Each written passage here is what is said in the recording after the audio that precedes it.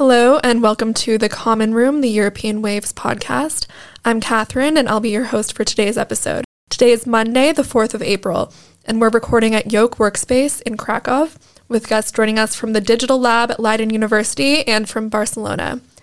Now today we're going to be talking about a subject that's very dear to the hearts of EPS students, and that is train and bus travel. We'll be focusing on train travel from a student perspective, and we hope you enjoy it and learn something new. I'm joined today by four very special guests who will each talk about a different aspect of train and bus travel in Europe. We have Ruben, Carl, Olga, and Wonder. Now, I wanted to ask each of you to introduce yourselves, and since we're joining from all over Europe, maybe you could let me know where you are right now and tell me what is your favorite train or bus route that you've taken. Olga, why don't you introduce yourself? Hey everybody, first of all, I'm very thankful to European Waves for having me here today. This is a very big pleasure for me. So right now I'm in Leiden and we are here recording the podcast. And basically the most exciting trip that I've ever taken was the trip across Italy back in 2018.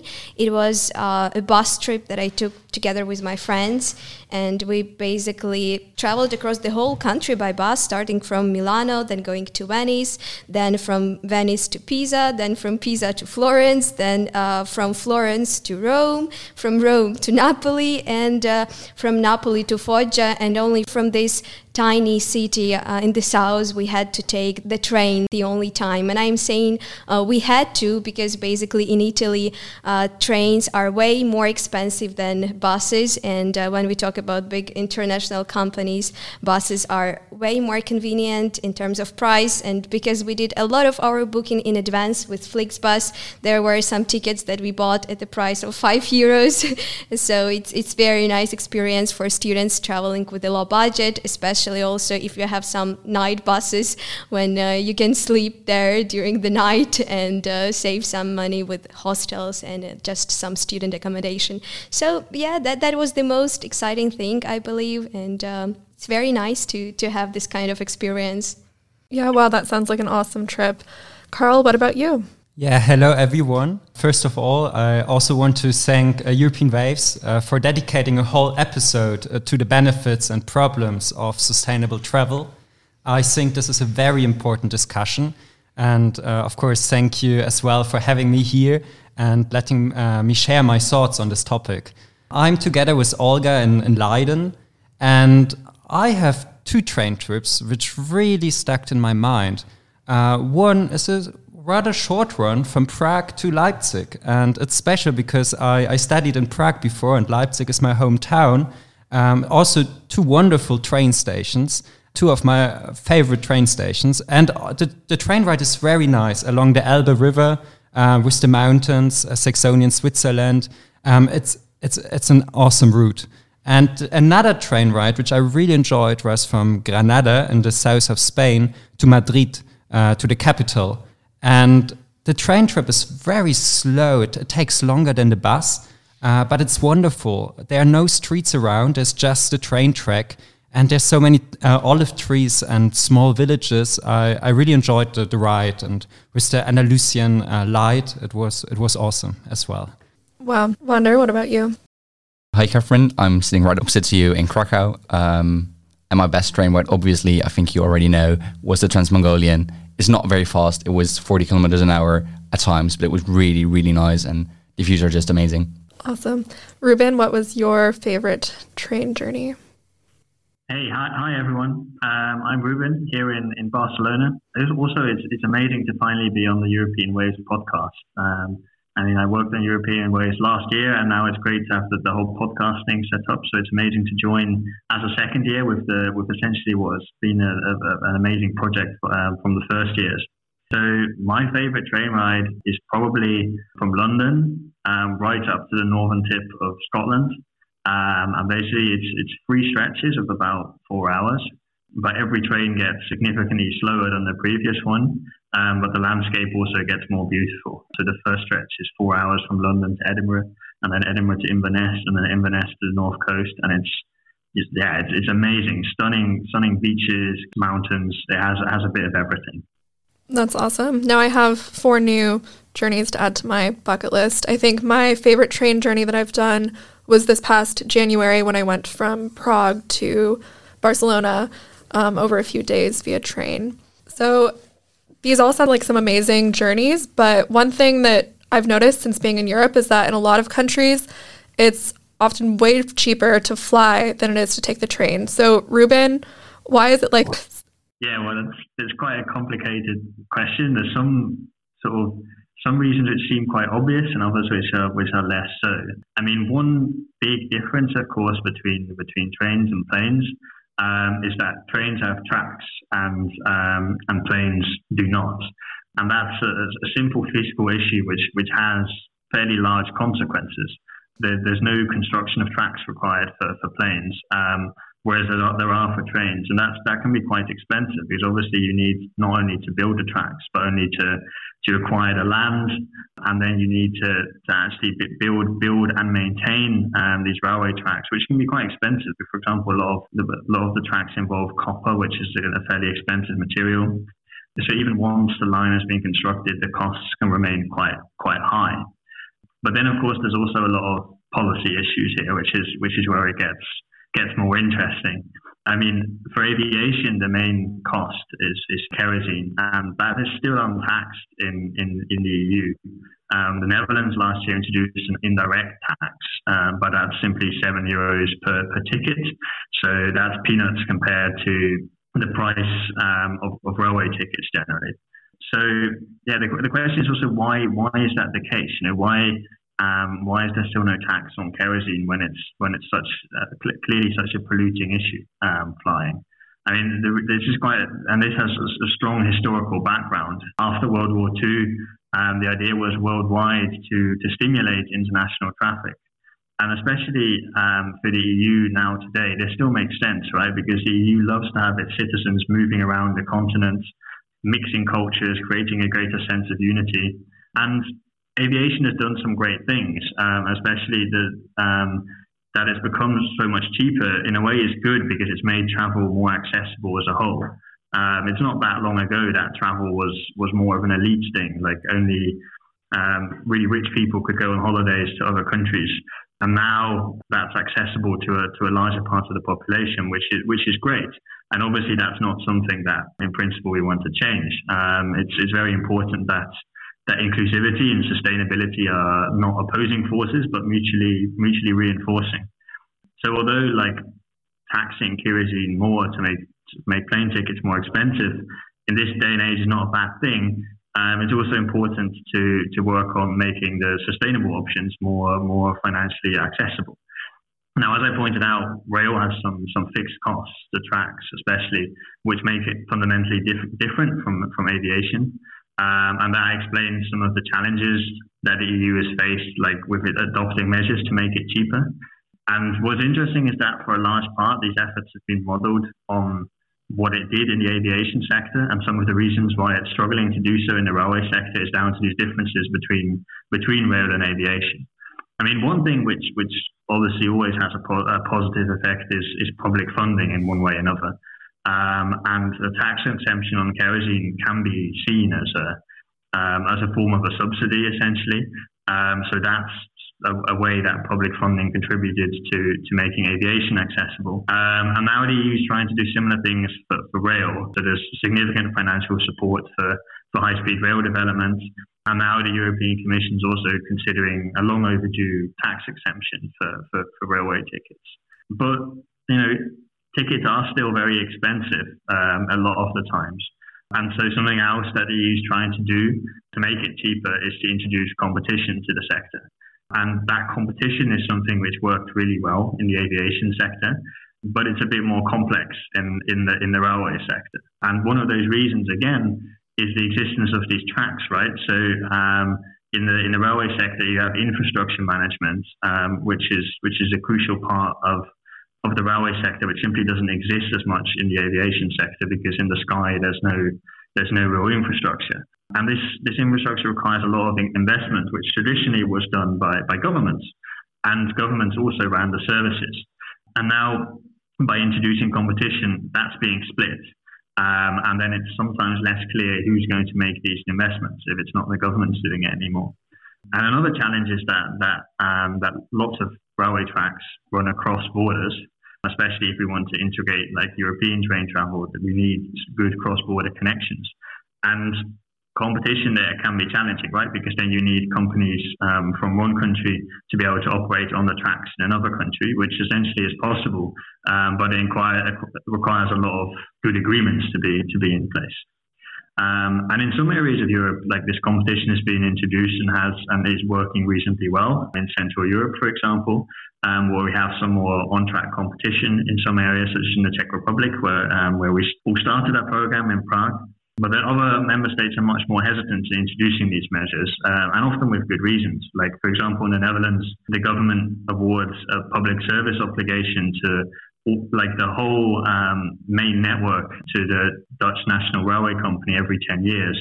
And basically the argument is that if you had competition on a network which is as dense as the Dutch railway network, it would come at the expense of the reliability of the network as a whole, and it would create more kind of chaos on the tracks.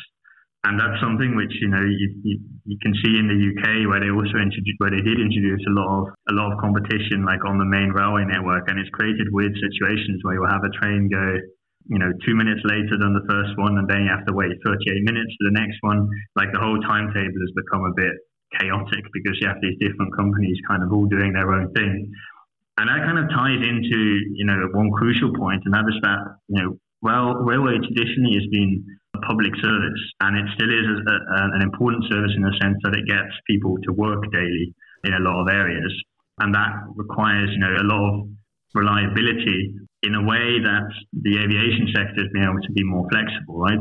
There's less people who travel by plane to work every day. There are some people who do it, but generally not as much as by rail.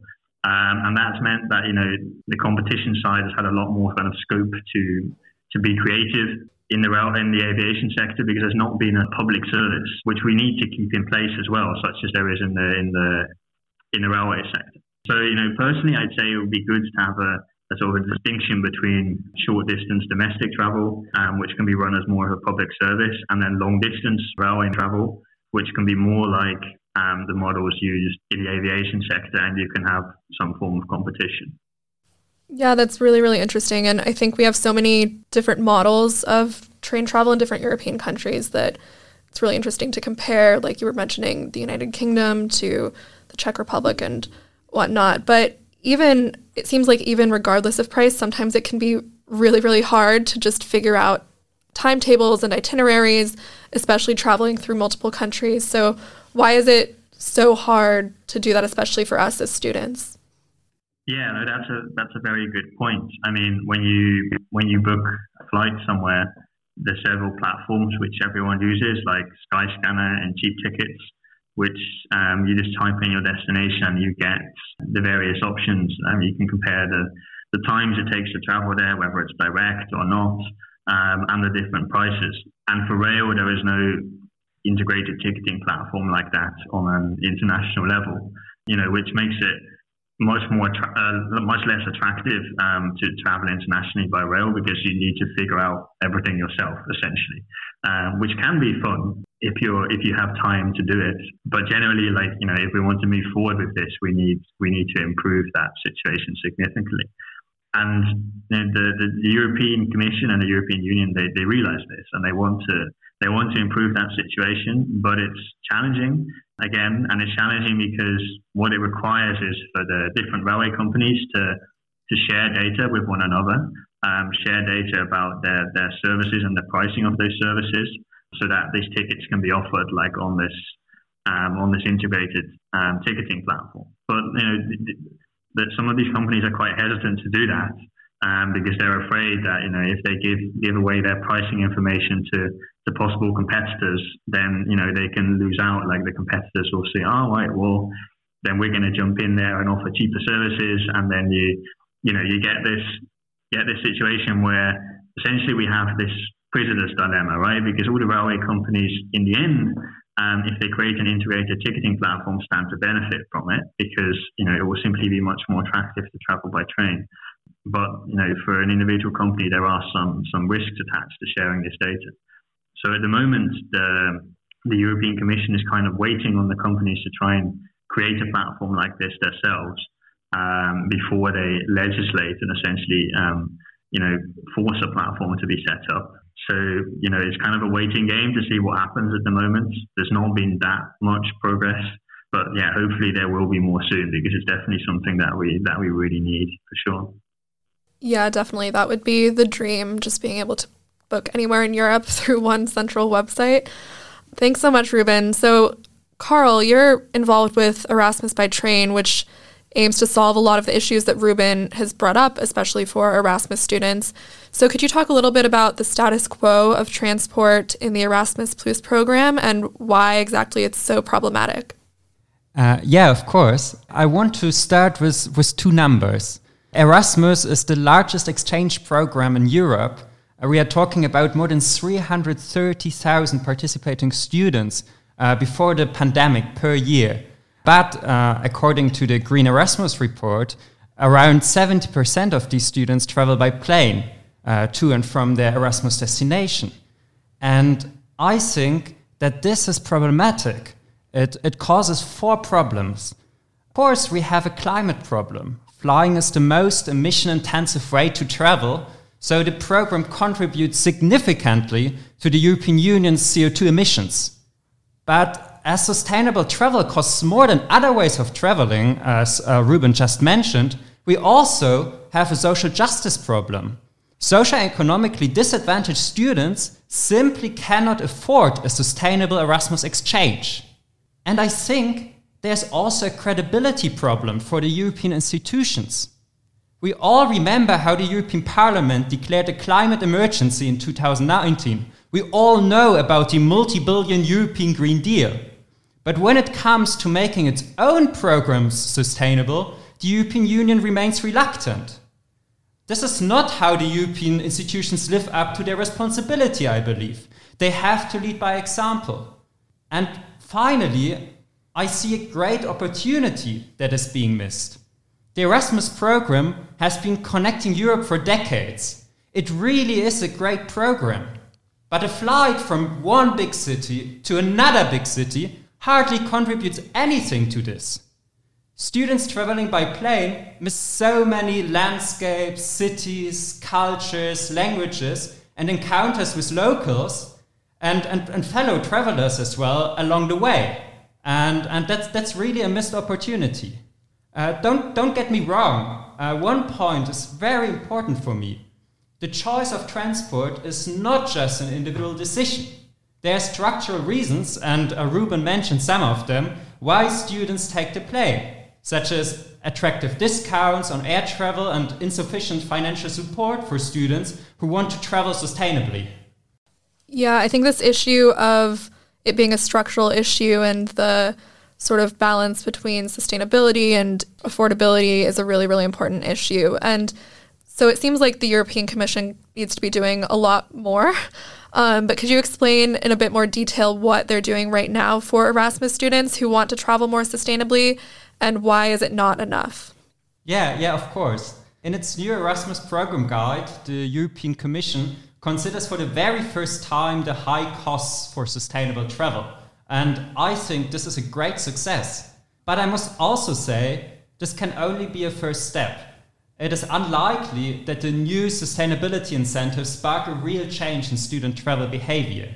And this is for two reasons, I think. First, the amount. Under the new scheme, students who chose a sustainable mode of transport, the Commission understands by this trains, bus and carpooling, receive a single top-up contribution. Currently, this contribution amounts to €50 together with up to 4 days of support. And that's very technical, I know, but all in all, we talk about €90. And anyone who has traveled through Europe by trains knows that this amount often doesn't even come close to making up the cost difference between 2 cross-border rail tickets and 2 low-cost airline tickets. And the second reason why the current approach of the Commission is not sufficient is that the implementation is quite bureaucratic. The students have to pay for the expensive tickets themselves first. To get part of their costs reimbursed, they have to apply for the travel top-up. And then the international offices of the university, often already overloaded, have to check for each individual student whether the application is justified or not. I think this is not a good approach. Yeah, that does not sound very efficient or helpful whatsoever. But there are a lot of organizations doing things to improve train travel for students in Europe, and one of those is your organization, Erasmus by Train. So could you tell us a little bit about what you do and what you propose instead, and how exactly can we improve the situation of Erasmus Plus students in terms of traveling sustainably? Yes, of course. I think there are a lot of ways. We, as Erasmus by Train, propose a quite simple solution. We want the European Commission, as the institution responsible for the Erasmus program, to introduce an Erasmus ticket. A ticket to travel to the exchange destination and back home that is completely free of charge, valid for as many trains, buses and ferries as possible, and which allows stops along the way to discover Europe. We think as Erasmus by Train, this would make Erasmus more sustainable, more inclusive and more European. And it would also positively influence the travel behavior of students in the future. We learned this from the Discover EU initiative. More than 90% who received an Interrail ticket from this initiative are more likely to take the train in the future. And guess what? Regarding the Erasmus ticket, Erasmus by Train, together with the Erasmus Student Network, one of the biggest organizations, student organizations in Europe, we prepared a draft for such a ticket, and we will propose it to the European Commission soon. So stay tuned. That's amazing to hear, Carl. We look forward to hearing how that goes, and best of luck with all of that. And so now, Olga, you have a lot of experience taking buses throughout Europe. So what's been your experience with bus travel in Europe, and how does it compare to other modes of transport in terms of things like security, luggage, time, how convenient it is? Thank you very much. So basically, I'd like just to start that I'm a newcomer to this sustainable traveling topic. And the things that I'm going to talk about right now are rather personal experience, somehow interweaving with practical and theoretical information that I learned on my way to this sustainable means of transport. So honestly, I adore traveling by buses, and this is like the best thing ever for me. The first significant and very important international bus ride that I had was back in 2011. I was 11 at that time, and that was a trip from Ukraine to Bulgaria, very long one. And the first advantage I would like to highlight of buses over other means of transport is that they are highly adjustable. For example, at that time, we traveled with the dancing club, and we basically managed to book the whole bus for ourselves and just get the needed permissions and travel across Europe freely and without any worries that we will either miss a plane or want to make it on time for a train. And this is like the biggest advantage I would like to highlight. But of course, it's not always applicable because you don't always travel in such a big groups. Then I would like to also say that the majority of my bus rides took place during the first semester in Prague. I was traveling a lot from Prague to Krakow, from Prague to Lviv, from Prague to Leiden and to The Hague. And the longest bus ride I had was basically 24 hours. That one was a little bit tiresome, I would say, but still very nice as a general experience. And for me, traveling by bus is mostly more exciting than traveling by train, because from my experience, I can say that buses more often go inside the city center. So you can basically see some historical places from the window. And with the train, we'd rather go around, and you can only enjoy some fields and some, of course, picturesque views, but they won't be as much exciting, like from my perspective from here.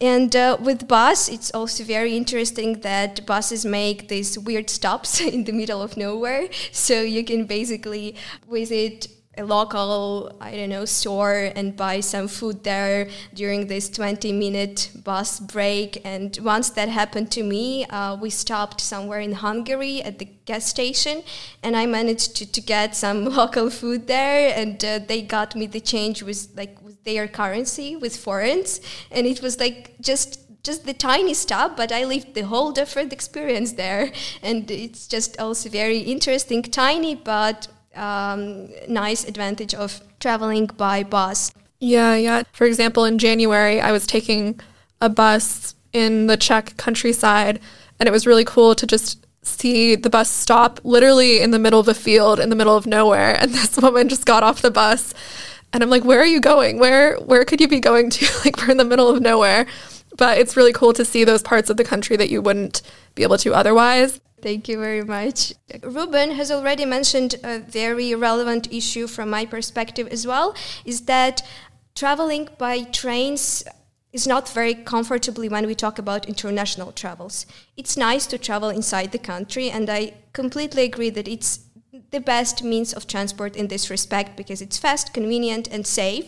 But on the other hand, I would say that it's very difficult to plan a long-distance trip from one country to another, and you have to figure out all these different train stops and the locations, the stations, the peculiarities, and everything. But if you travel by bus, it's just it can be really long distance trip that you just get into one city and you get out into another one without any further complications in this respect.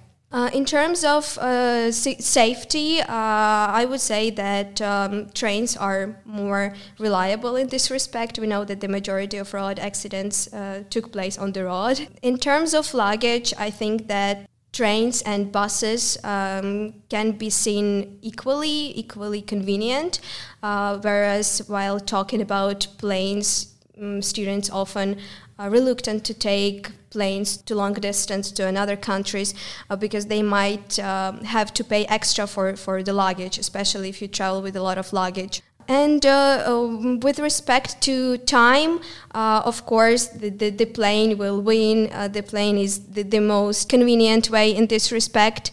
Ruben and Carl have mentioned that trains are very often expensive, and that was very surprising to me in Italy, that basically it was way more expensive to travel across Italy by their Treno Italia, if I'm not mistaken, than traveling by bus, by this big international transport company is Flixbus. Basically with Flixbus you can buy the tickets at a discount, at a sale, and it's super convenient. And I wonder why there are no discounts and sales for train tickets ever. I've never seen that in my life, and this is just very interesting that government should be interested in providing that kind of service and advantage as well. In terms of sustainability, I would like to say that this question is very dependable on some contextual variables. Greta Thunberg once mentioned that we all should take trains and avoid other types of transportation because of this excessive carbon impact. And in general, transportation sector accounts for 23% of total greenhouse gas emission. But I'd like just to provide some of the statistics that I've learned from very interesting research conducted by the National Geographic.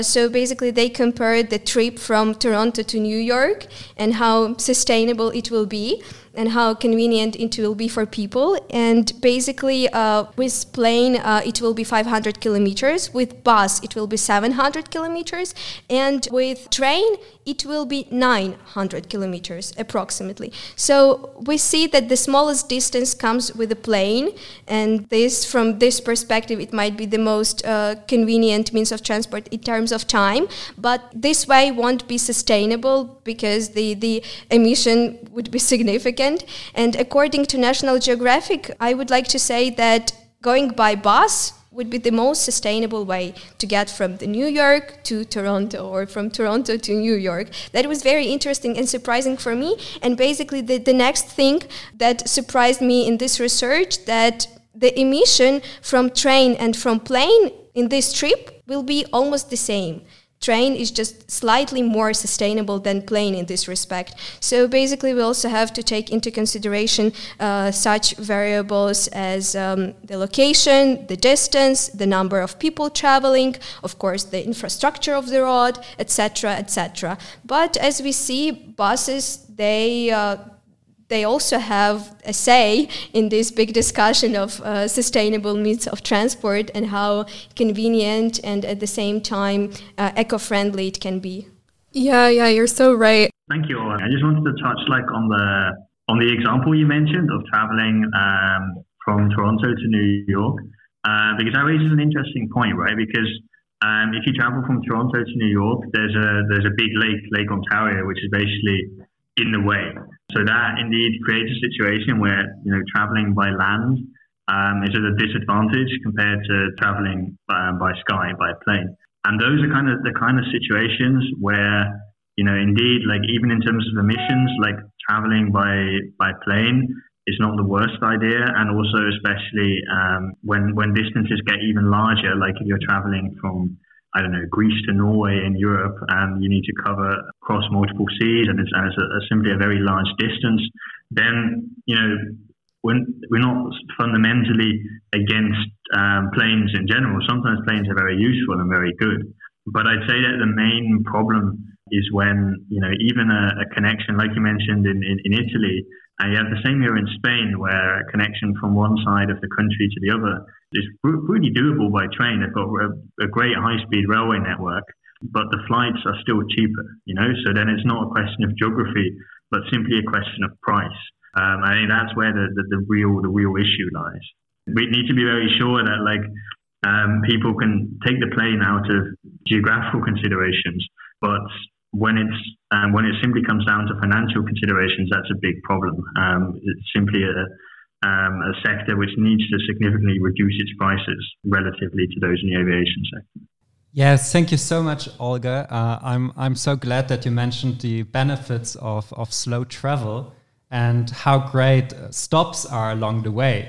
I think it is very important to not think about traveling just from getting from point A to point B, but really to feel the distance in between and discover the space which is in between A and B.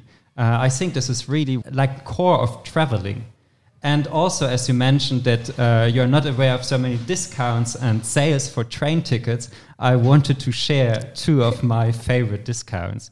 One is coupons from Deutsche Bahn, from the German national rail company. You get them in a lot of suites. I don't want to mention names. I don't want to make publicity for these companies, but you will find them if you look for them.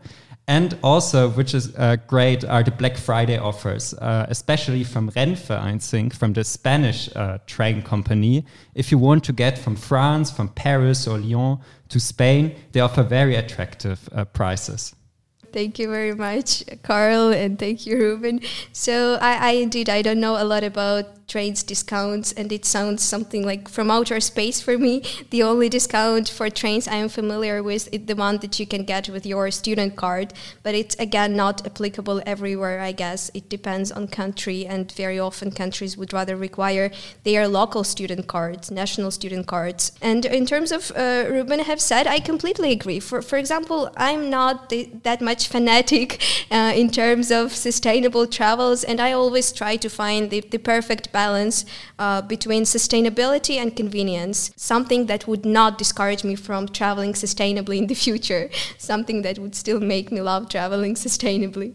Yeah, that's a great point. And Olga, I think you raised a lot of important trade-offs between taking the train and bus. Sometimes in Prague, for example, the trains can be so much cheaper, but when I was moving to Krakow, I had so much luggage with me that it can be really complicated to take that with you on a train. So even though it was a bit more expensive, it was more convenient to take the bus to Krakow. So that was a good point. Especially because there is no good connection between different countries, train connections. Having a lot of luggage with you would be a complete disaster from my perspective. From the perspective of the person who can easily get lost everywhere, it's so much challenging and stressful to travel for me by trains from one country to another. I would rather go by bus and just enjoy everything and be relaxed on my way. Yeah. Did you have any challenges with bus travel during the pandemic? There was a bitter experience when my COVID certificate was about to expire and bus wasn't able to make it on time to the border. And it was very challenging and stressful until the last moment. I didn't know, will they let me inside the country with expired COVID test or not? And it was very, very stressful and nervous moment. And on the other hand, I would like to say that traveling by buses also have some disadvantages from different respect. I would like to talk about the Flixbus in particular as a big transport company. So they have the application, which I believe has not been updated for a while, and it doesn't work properly all the time. Especially I had the issues a couple of times. I had this issue when the bus was coming late with a significant delay, or it wasn't coming at all. And the problem is that via the app, you cannot learn what's happening there. Is your bus coming? Have you already missed it? And it's very challenging, and you don't know how to figure everything out, especially in the moments of stress and when you're in this limited time and you have the other means of transportation waiting for you somewhere else. So I still believe that you have to find the most convenient way for combining traveling sustainably and traveling comfortably. Yeah, well, thank you so much, Olga, for your insight about buses. It was lovely to hear from you. So, Vander, we've talked a lot about the challenges with train and bus travel, but we wanted to give our listeners some practical advice and talk about some of the ways traveling by train during your Erasmus can be really amazing. So, Vander, are there any new initiatives that Erasmus students can take advantage of to make traveling by train easier? Yeah, for sure. There are a ton. First, I want to give a big shout out to Carl and his colleagues for the Erasmus by Train program. I think they're doing a lot of good work, and I really recommend going to their site to see what local initiatives are happening as well. Then there's also the Green Erasmus project happening right now, which is a combination of the international student associations and the universities as well, and they're doing a lot of nice research. And then Carl already touched on it. I think there's the top-up program, which deserves a lot of critique and can be improved quite a lot, but which still offers quite some nice discounts for students. And it's, as Carl mentioned, 50 euros a day and then 15 euros a day for every day you spend traveling. So it can be up to 120 euros, and it counts for both the train, but also bus, and also, which I found was quite cool, carpool and ferries as well. And all you have to do, and it's still a bit bureaucratic, is have your confirmation sent to the university, which means that if you go by carpool, you have to send tickets of the gas prices, and some university websites even advise to send a photo of you carpooling, which I thought was quite funny. And then you have to upload it to the Erasmus database, and then you'll be reimbursed afterwards for your extra travel cost partially. And this goes both if you go either one way sustainable or if you go both ways. So even if you feel like you might want to check out the train one time, but still want to go back by plane, then you can try it once and you'll still be up for the program. And then there are a lot of local initiatives which you really have to reach out to your international office. So when doing some research, I saw that some German universities even give you 400 euros if you do part of your travel by bike, which I found was a very intriguing and Dutch project to do. And then there are a lot of extra funds based on your local university. But that can be a bit of a mess. So that's something you have to reach out to for. Cool, thank you. So also as EPS students, we live in and travel through multiple countries, all the way from Barcelona to Krakow, Prague, and Leiden. Do you have any tips for students in the EPS program making these journeys by train? Yeah, for sure. I think a lot of them have been mentioned already, but there are quite stark price differences. So first of all would be to look out for sales. As mentioned already, Black Friday is a great way to get really cheap tickets. My ticket from Paris to Barcelona was not even 30 euros. I'm not sure if I could have done that by plane if I also include the ride to and from the airport. Then obviously, but buy your ticket in advance. It made such a huge difference. And then also take a look at student discounts. And I think from my experience, this is especially the case in, for example, Czechia, where you can get really, really cheap train tickets with your student card. And then there are some sites which you really have to look into. The Men Institute 61, the Deutsche Bahn site, which is as close as we're getting nowadays to a universal site for making bookings. And once again, Erasmus-by-Train.eu. And then last but not least, I think we mentioned it multiple times already, keep in mind what your purpose is. Do you really just want to get to your destination? Or do you maybe want to check out Berlin on the way? Do you want to have a lunch in Paris? I think the opportunities are quite limitless when you travel by train. And for me, it has not only been a lot of fun, but also a really good excuse to have some short city trips on the way. I think it's been the same for you, as you mentioned, to Barcelona. And I think a lot of us who are not that much in a hurry, we're not going to a congress or not going to a business event, we have the time to book often cheaper train tickets and just have 1 or 2 nights on our way, which I think is a lot of fun. Yeah, definitely. I can vouch for the Man in Seat 61 site. That's kind of how I planned my multi-day overnight trip to Barcelona. So yeah, what would you tell to students who are debating whether they should fly or take a train? Okay, so first of all, I'm very biased, and I'm also in quite of a luxury position that I always been able to take the train. And I think a lot of different arguments can be based on what your importance is. First, and that's for me the main argument, it's green and sustainable. And I think for a lot of us, that's the main reason why we choose to travel by train. But then there are some other arguments that can be made as well. I think for me, it's often very practical. As you mentioned, we go to different cities, we stay there for a few months. I tend to bring quite a lot of luggage. And I think that doing that on an airplane would be very expensive and annoying as well. And then there's also the part where you just go from city center to city center. So to me, I have nightmares about going to Schiphol, being on time, going through securities. And then I have just train stations, which I really tend to love and which are really nice to hang around, and also really convenient if you want to go to another place with a lot of luggage. And then the last argument, which I think should not be overlooked, it's just very fun and it's very comfortable. As a kind of tall guy, you have a lot more leg space. I looked it up on approximately 9 centimeters more, which for me makes all the difference between a 4-hour hell and an 8-hour delight. Then the view, which is obviously quite good, especially if you tend to go a bit further distances. Maybe it's not something that's very important, but again, one of my traumas used to be airplane food, and I really love the diners in trains. It's very social. I tend to meet a lot of people who I really enjoy chatting with on the train instead of just getting annoyed by crying babies or snoring people. And then there's also just a certain romance to it. I think you have the same. There's just some magic in going from one European city to another by train. I don't know how you feel about that. Yeah. I think especially coming from a country that doesn't have very great train infrastructure, from the US, being in Europe, and like you said, going from city center to city center and not having to worry about taking a metro or a bus from the airport or something, or a taxi, and just hopping off the train and being in the middle of Paris or Barcelona, just has a major appeal to it that sometimes if it's, a slight price difference and not a major one, like, it makes me want to choose the train, even if it's a little bit more expensive, which is definitely like a privileged position to be able to be in. But it also can save money. For example, in the train journey that I took, it was an overnight sleeper train from Prague to Zurich. So that basically pays for 1 night of accommodation as well. So it definitely helps to calculate it that way too. But do you think that the experience has gotten better over the past few years for students trying to travel by train around Europe? Yeah, I very much believe so. And I think that for me, that mostly has to do with information being accessible on the internet in English.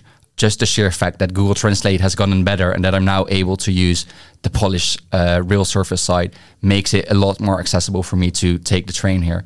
So I think it has improved a lot and has become, in that sense, a lot more accessible. That being said, obviously, as I think we have talked about thoroughly, there's a lot to be improved on. If you could fix one thing about train or bus travel throughout Europe, whether it was price or time, connections, availability, what would that one thing be? For me, I once spent over 250 hours in the train when doing the Trans-Mongolian. So I think I can't go for time anymore. That's not a valid option. I would very much say price.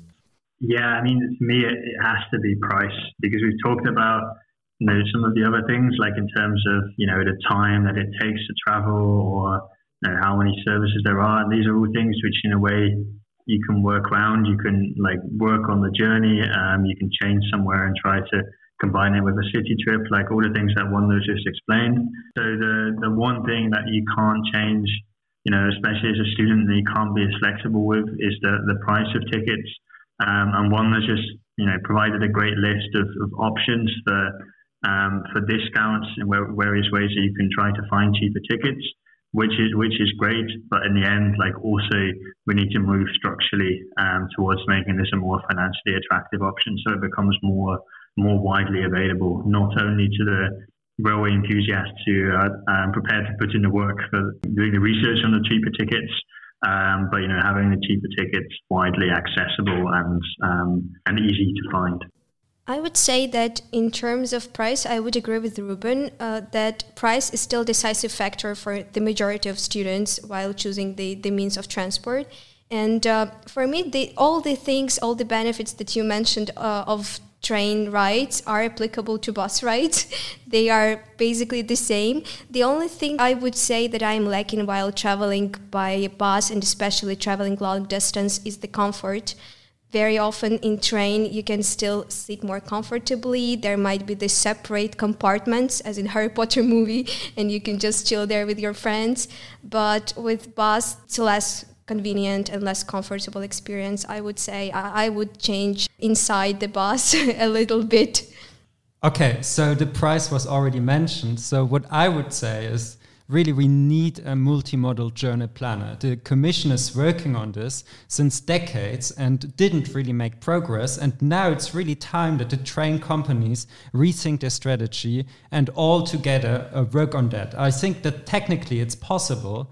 We see that the Interrail Journey Planner, for example, works, although, of course, there's also space for improvement. But this is really a project train companies and the European Commission together should work on now. And this would really be a big advantage for customers. Yeah, so I think moral of the story is cheaper trains and better coordination would be amazing in Europe. And there's a lot of organizations working to improve that. And thank you guys, Olga, Ruben, Wanda, and Carl, for joining us today and sharing all of your insights about train and bus travel in Europe. It was lovely to have you. So thank you all for listening, and we'll see you next time on the Common Room podcast. Thanks for having us. Thank you very much. Yes, thank you so much. Thank you very much.